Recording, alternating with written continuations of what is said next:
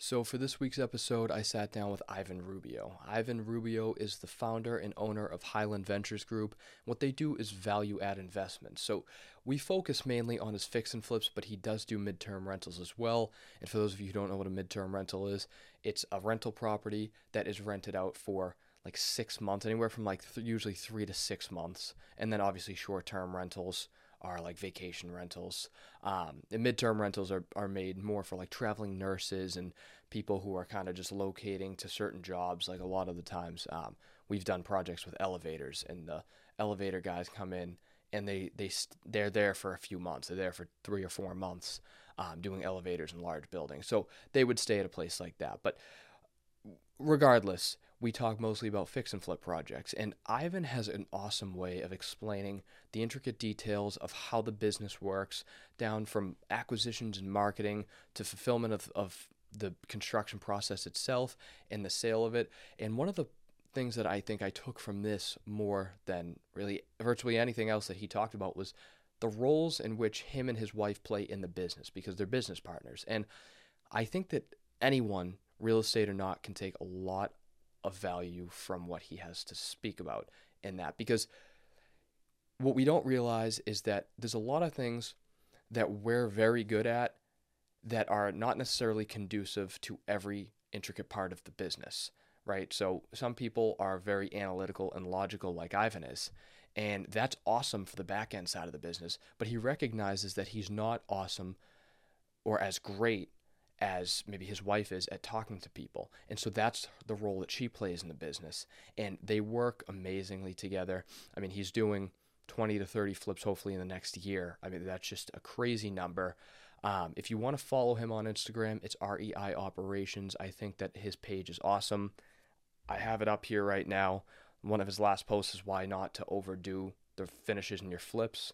The other one is buying distressed properties but not owning them, and why you should do that, and why you shouldn't sit on the equity. So certain things like that, I would head over there and take a look at his Instagram. He really explains some of these fundamental details of running a flipping business and why certain things are important that you may not think about. So without further ado, here's Ivan. Where I'm at now is 5 years prior to you, Right. 10 years prior to you. You know what I mean? Like the point where I'm at now just seems like it's an earlier stage of yourself. Right. You know what I mean? Yeah. And that's where it's like, even for example, you said you're helping your dad with the window business. If I think someone can be really successful in real estate if they treat it as a business. I think a lot of times people will treat it almost like a hobby, like this side hobby that they have. And well, while that can make you wealthy, obviously, if you have a full-time job and that's how you run it, then by all means.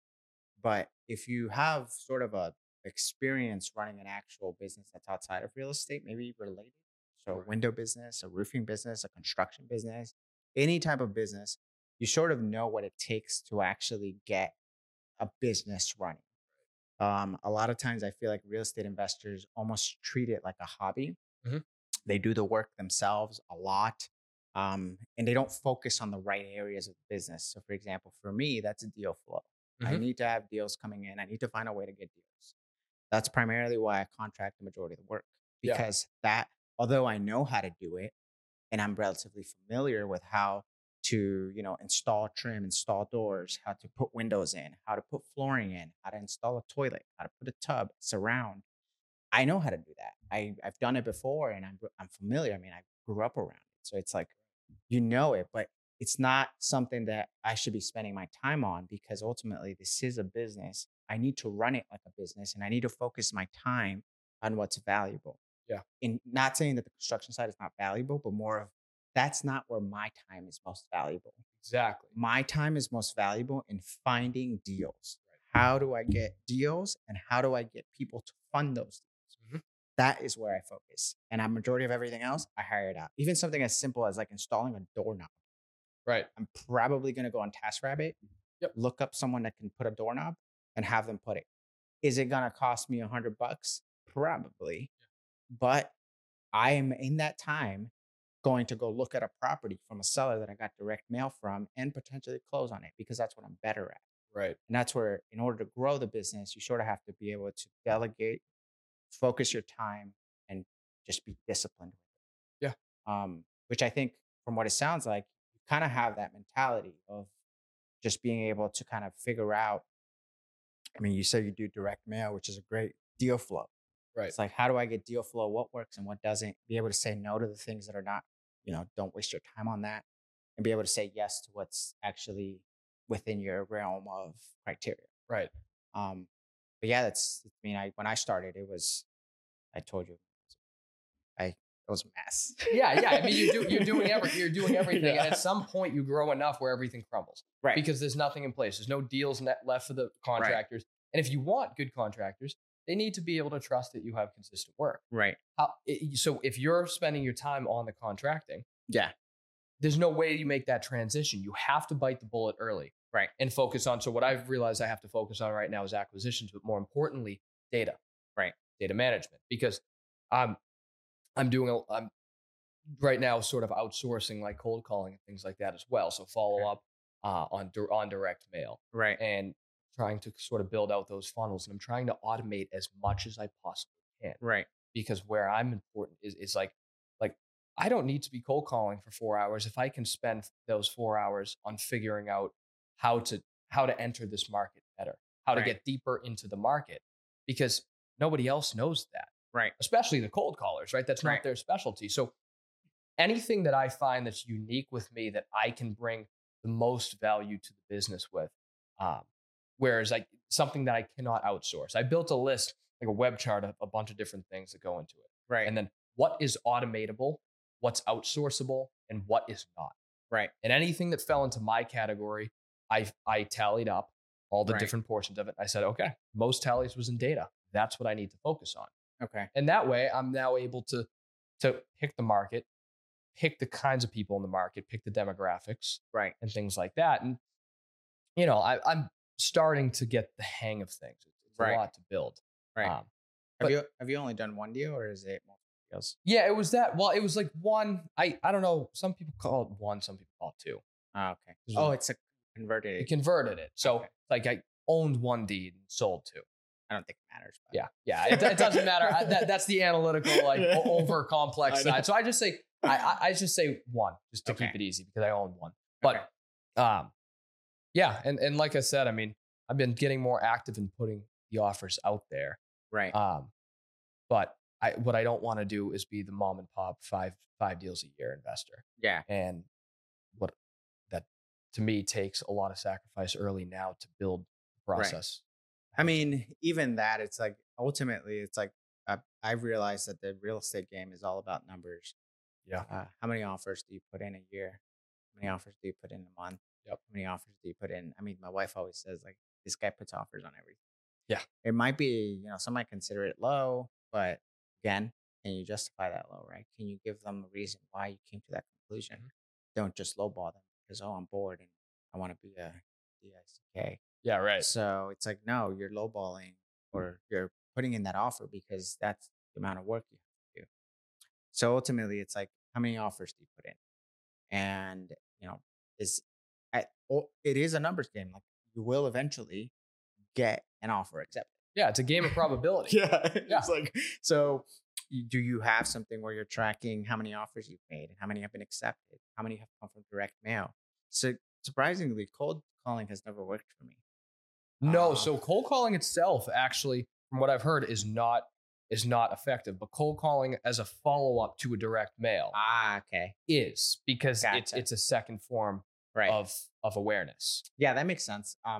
Because I've done it both ways. I've done it with direct mail, where you send out a direct mail and then you kind of, I usually kind of know when they've received it.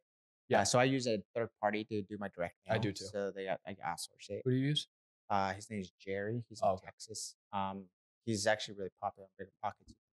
Okay, yeah. Forget his last name. I But- use yellow letters. Oh yeah. Yeah. That's pretty good. Yeah. Popular one, and I think the other one is Ballpoint Marketing. I've heard that one too. Yeah. Yeah, but he's a small boutique, so he actually is very personal. He'll like text you and say, "Hey, sent it out." Send you an email. He'll tell you exactly like what was sent out. He'll tailorize. He'll actually customize each specific type of property that you're sending it to. What I like about him, again, is it's a small boutique, so he kind of, you get to have that personal relationship with him. And he used to be a wholesaler, or I think he still is, but his business, the main thing that he focuses his efforts on is running the direct mail business that he has, Right. which then ultimately funds a lot of his investments that he That's does. what I love too. I've always said that. Like for instance, I think on a grander scheme. So like if Tesla ever opened their own lithium mining Yeah. company, it takes a lot of capital up front. But reality is, if you're looking in terms of sustainability, why constantly pay the premium to another Right. company? Build every single need, Right. build it into a company Yeah. that's sustaining on its own. Not only is it now a cash flowing business, but now you get everything for like just a general Right. wholesale value. So Right. like something like that, where he's building his own, he is doing so much direct mail that he's to the point where he can outsource Right. and start selling his service. At the Right. same time, his direct mail is probably half the cost of what he's charging. Right. His own. So, or even people who, for example, I'm in the flipping game, right? So even my example is like, eventually you get to a size where you can have a full-time carpenter. You can Yeah. have a full-time, you kind of can predict your cost. You can Much say, easier. Yeah. it's like in-house stuff. Yeah, like this guy's gonna work this much. Yep. I know he works 40 hours a week. He's gonna focus this much effort on this project, XYZ. Like those types of situations are what you seek. Like you could predict all your operational costs. Right. Same as like larger buildings, right? You have certain syndicators who are out making their own management companies. Right. Because what is a management company charging 8-10%? Literally, they can charge themselves because they own it 5%. Exactly. So it's like, obviously, I'm going to make my own management company. You obviously have to have the resources and all that, but it's just a matter of like, even with direct wholesaling, it's like, he did that because he was wholesaling. He realized that was a need and now he benefits it from it. And so do I. So, Right. That's the best part of being able to be that level 10 visionary. Right. Exactly what you're doing is outsourcing and automating everything so that you can be in that position to say, okay, what's a need in my company? Oh, direct mail's a need. Well, I can kill two birds with one stone. I can build a business out of it, make money, and I can save costs of my own direct mail. Right. You don't get to do that when you're active in Right. business. So that's interesting, man. I like asking everybody their 1, 3, 5, and 10-year goals. Yeah. So my 1 year goal right now is to grow my flipping business to doing at least 15, 20 flips a year within the next year. And then my 3 year goal is to increase that to roughly 30. And then 5, I do want to be above the 50 mark a year. Um, those are, kind of aspirational, but I do it full time now. So I don't actually have a full time job, like 9 to 5. So I focus a lot of time on that. I make a lot of offers. I am out in the market. I'm networking practically every day, doing stuff like this. Right. Um, so those are kind of my goals. And obviously from a standpoint of, I don't want it to be, I don't just want this to be a hobby. I want this to be a fully sustainable business. Right. So that's kind of where I'm focusing my efforts on that aspect, because that is what, as I said before, is growing my revenue to create long-term wealth. And with rentals, it's a little difficult to find deals right now, Mhm. but it's a lot easier to flip and go off and sell an asset, even if they're taking a little longer to sell. But I'm okay with that as long as my underwriting is, you account for that.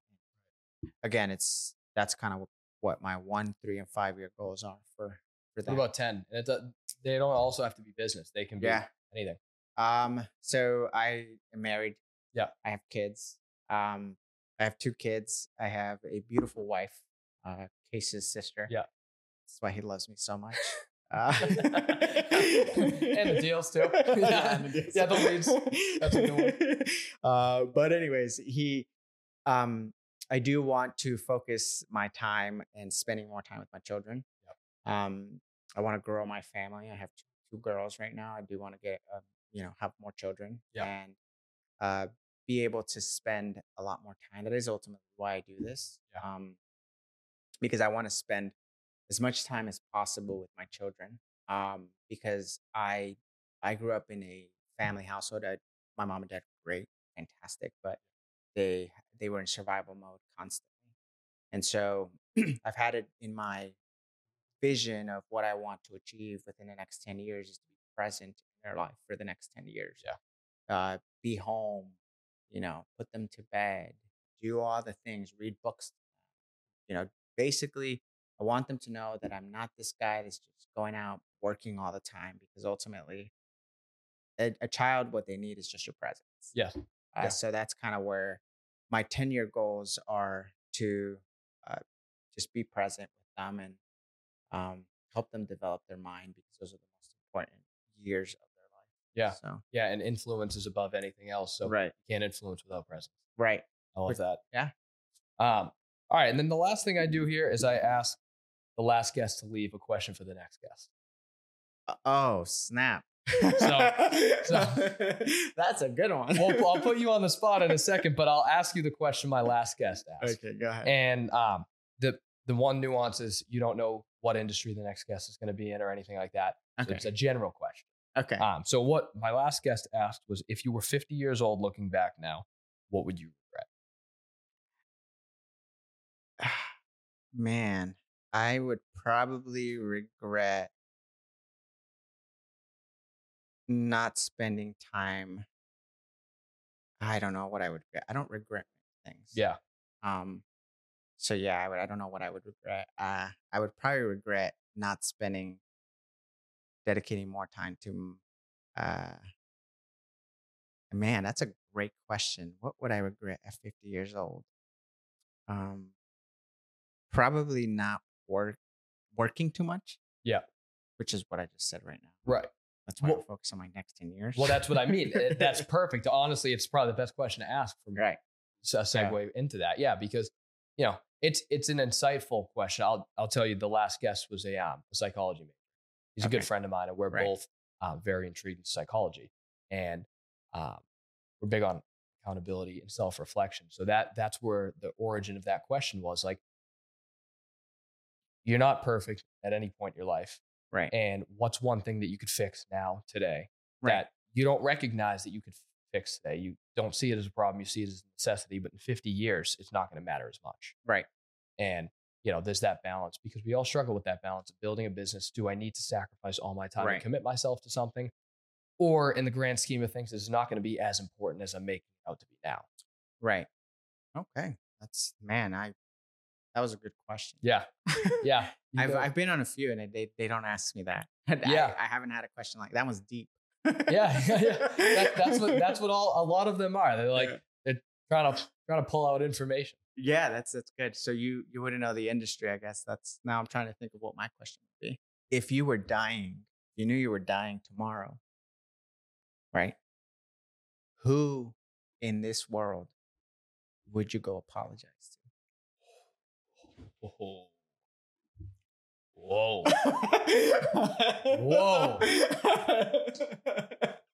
I feel like you just asked me that question too. It was so directed towards me. I kind of feel like I got to answer. Wow. That's literally a good question, because I like it, because it makes them think like, oh, snap. Yeah, it's like, where did I fuck up? Where did I mess up? What did I do? We've all done it. Yeah, we've all done it. It's like, honestly, my problem is which one deserves it more? You know what I mean? It's like, you gotta balance it. It's like, okay, well, there's a couple options. Yeah, that's a good one. So just saying, if you knew you were dying tomorrow, who would you apologize to? They don't have to give you the reason why. Yeah, I don't want to get that. Someone's like, I feel like I'm going to put someone in tears with that question. The wrong person. And they don't have to name them either. It's just like, just this person. This person. And yeah.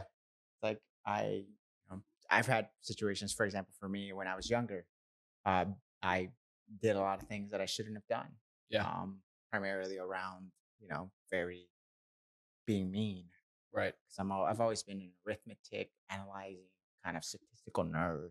Cold-hearted. Yep. People see me as blunt. And so it's like, you hurt a lot of people. Hurt a lot of people in the process. So for the most part, now that I have my wife, she balances me out. That's the best part. I was thinking about that on the way. I go, like, I listen to a lot of podcasts about a bunch of different things, but one of the things I was actually listening to a PBD, Valuetainment with Neil deGrasse Tyson, an older one, and they were talking about how they kind of pick like how they balance out opportunities in life in general, and how they're like multi-dimensional, and multiple things go into it. And one of the things they were talking about is finding like a wife, and so I was thinking on the way here, like, what are some of the things that are important to me? And one of them, the biggest, the most important thing to me would be finding somebody who shines light on my own ignorance. Right. And because I'm very similar in that analytical, straightforward, blunt, you're going to hear the truth even if you don't want it from me. Right. And usually I don't sugarcoat it. Right. And that's sometimes arrogant and sometimes ignorant to somebody else's, Right. I'm a no BS kind of guy as well. Yeah. So even if you're kind of going through something, I'm like, suck it up. Or I think of like, well, why aren't you doing this? Right. It's like that's not how it works. Yeah. It's like, hey, bud, you see that invisible wall you're not looking through? The option's right there. Even for example, my wife helps run our business. So she's more of the personal relationship side of our business. So I'm very, I kind of can see the things in black and white. I can see the world through a lens of like, all right, this is it's either A or B. There's no in between. Right. And then I also am very good at the sales component. So I can do all the sales aspects of real estate, but she's very relationship based. So sometimes in real estate, it is not about numbers. It is, especially when you're doing this as a living and you're going out and doing off-market deals, it's relationship based. Absolutely. And I think that's where a lot of my kind of ignorance lies, is because I kind of view myself as like logical and I say, oh, well, that makes sense. Right. And she's kind of more of the, well, people don't make rash decisions sometimes. So you have to consider what they're thinking. Right. What their perception is of you. Although you feel like you're being honest and direct, that still hurts people. Right. I look at it as respectful. If somebody's honest and direct with me and tell me I'm screwing up, I say thank you. I know. Right. But not everyone. It's funny because I was actually talking to my therapist a couple of weeks ago about this. And I said, listen, I feel like who I am is analytical and very structured. Right. And the way that I go about relationships with people and networking, I want people to respect me more than like me. Right. And she said something very, very helpful to me, which was, don't be afraid for people to get to know you. Right. Who you are as a personality. Correct. Who you are as a social person, social being. And I stepped back and I thought about that for a couple of weeks because I'm like, you know what? I am focusing too much on the analytical side, right? And I look for people to respect me over like me. But the reality is, not everybody's looking to respect you. Some people just want to like you for who you are. Right. And it's nice that you have somebody to balance that out versus having to instill that in yourself. It sounds easier. And that's been, that was the biggest thing with my wife, is that I found her to be we're a great team. So we both in parenthood, in business, in our personal life, I think she's a great kind of complementary to what I do, what I'm not good at. She's extremely good at, even for example, social media contents, like just all that. Like she's exceptionally good at it. She'll come up with topics. She'll do all that. Even for example, direct mail. We have a lead tracker. She's very good at kind of keeping tabs of that. Yeah. Because I'm not very administrative, but she is. And so it's a very great combination. And we both obviously run the business together. And even when we're doing our flips, even the color schemes that we choose, which are very standard most of the time, they're kind of consistent. But it's a very good art of her input with my logical mind and being able to say, okay, that makes sense, because she knows how to get people's emotions better than I can. Yeah. So I think in the flipping business has been really successful for us because we literally, you're almost always targeting a first-time home buyer. Oh yeah. Or any type of home buyer. Yep. And a lot of that, people don't make rational decisions. They make it, how do they feel? What does this make them feel like? Right. So a lot of the stuff, like even designs, come from her because I just look at the price tag. Right. Yeah. Well, and that's something you need. You need somebody to say, oh, we're not putting in marble. Yeah. We're not putting in marble. It doesn't make sense. But you need somebody to also say, we're not putting in laminate. Come on now. And that's where she comes in. And that's where she comes in. You can't do this horrible product. I know. Oh, well, it works. Yeah, it works. It covers the cabinets, but it doesn't work the way it should. Or something she did not too long ago was she said, I was on to like responding to a seller. I thought that maybe if I explained everything to them, they would take my offer. And she ended up telling me, well, actually, based on his situation, he had a family member that had died. It went through probate, all of that. From my logical standpoint, probably you would have seen, oh, maybe I should just be really transparent, tell them everything that I'm going to do, and then, show them that this is whatever. In most cases, that might be true. Mm-hmm. But in his case, she the whole time was just thinking about the family member that died. Right. And she was like, you can't, this used to be owned by that guy. Mm-hmm. So you have to consider that. You have to take that into account. And I made the dumb mistake of still sending it. Right. Huge fight, but it ended up becoming one of those learning lessons with her of like both in marriage and in business where you say, all right, what could I have done differently? Mm-hmm. And from that moment on, I decided every time I send an email, I have to get her input. Yep. Because she has to read it, especially when mind you, this guy was on the MLS. He was about to list it on the MLS. And I had an opportunity to get an off-market deal had I just considered the fact every possible factor, including the emotional side. Right. But I didn't do that. And the consequence was this guy put it on the MLS, sold. Yeah. So if you look up in 50 years from now and look back to now, that's what you regret. Yeah. There you go. There you go. Being the cold heart into the probate. Yeah, there you go. Nice. Yeah, that's a good no, one. listen, I would have done the same exact thing. What do you mean, man? This scope of work, it's $100,000. I'm showing you the numbers. Doesn't it make sense? He's like, and crying his eyes out. You know what I mean? But that's the reality of it. And so no, it's nice that you have that. Yeah. Maybe one day I'll find something to balance me out. There you go. We all eventually at some point, but at some point. Or maybe not. But yeah, whatever. Hey, whatever. That's what ChatGPT's for. Got some emotion now. She also hates when I use ChatGPT. Dude, I'm telling you right now, I just wrote down in a spreadsheet my whole scope of work and I copied it and pasted it and said, write me a professional looking scope of work and sent that right over. I know. And now you could tell it who you are. If you go to the settings, you can tell it like this is my business. You can give a whole description so that every time you write an input, it pops out a consistent, like you just have to go to the settings and put yourself. So for example, for you can tell it can like a bio of yourself. So say, my name is Tyler and I do X, Y, Z and I built this, I did this. And then it's going to take that into account in every single input that you give it. Because I'm putting it in with the content. I'm saying, write this. I am a flipper. I do this. No, go into settings. I think it's somewhere in the settings. I have it on mine. And you can basically just put like what you do, how many, like whatever it is that's general high level view of you. And then every time you put an input, it just grabs it. It basically just starts to come up with things. It's insane. I was like, man, this thing is like a genius. Yeah. But then I show my wife and she's like, I can tell ChatGPT wrote this. It's like, yeah, but. Well, yeah, because I don't have the vocabulary. But other than that, it's like, yeah, you really could. She's like, I mean, you would never use that word. You're right. I will never use the word jostled. No. No. Well, yeah, then it gets to a point where I'm like, write it creatively. And it's like writing it in Shakespearean. I'm like, okay, take it a step back. Like I'll sometimes get mad at ChatGPT and I'm like, too much. Stop. This is I'll put it shorter. Horrible, shorter. And then it gives me a sentence. I'm like, longer. And then it gives me 2 pages. I'm like, dude. When I was working for the with the syndicator, he would, which I'm sure many of your listeners probably know him, Axel, is we would use it to kind of write up a lot of things, updates. We would write, CapEx work that was done on apartment buildings. We would use it for a lot of things.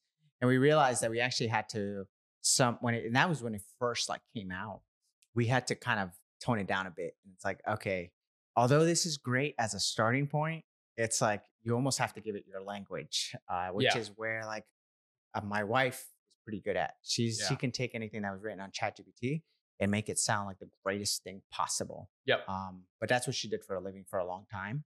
And obviously, was a stay-at-home mom, and now she's running the business with me. So it's pretty much, she gets to use the talent that she did in a professional life to run a business now. Out, right. Yeah. Right. So, yeah. Interesting stuff, man. Well, I really appreciate you coming on today. I appreciate all your input, like your story. It's super interesting. And like I said, I mean, you picked up the context I wanted. So you're somehow making money on it. And I didn't think I could. So that's awesome, man. If you want to plug anything, put any socials out there, or I know you're always looking to buy. I am too. So this can be a competition. All right. Yeah, I'm always looking to buy. I buy any property with typically 1,200 square feet or more. Single families, multifamily, no more than 4 units. Typically, obviously, I look for anything in distress, no foundational problems. And I am looking for, I will do a high CapEx as well as a low cosmetic.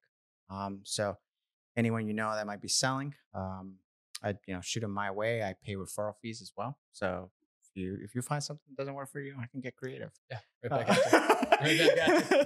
So it's just a matter of like, that's pretty much what I'm actively doing right now. It's just buying. Yeah. And then I do have an Instagram, so REI Operations.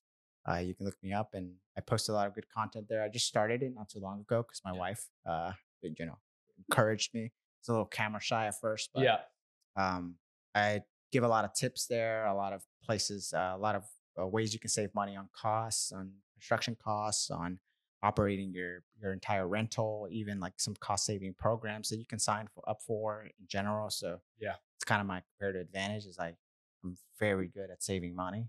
Yeah, right. With high quality. So yeah, REI Operations. Awesome. Cool. I appreciate it, Ivan. Thank you so man. much. Appreciate it.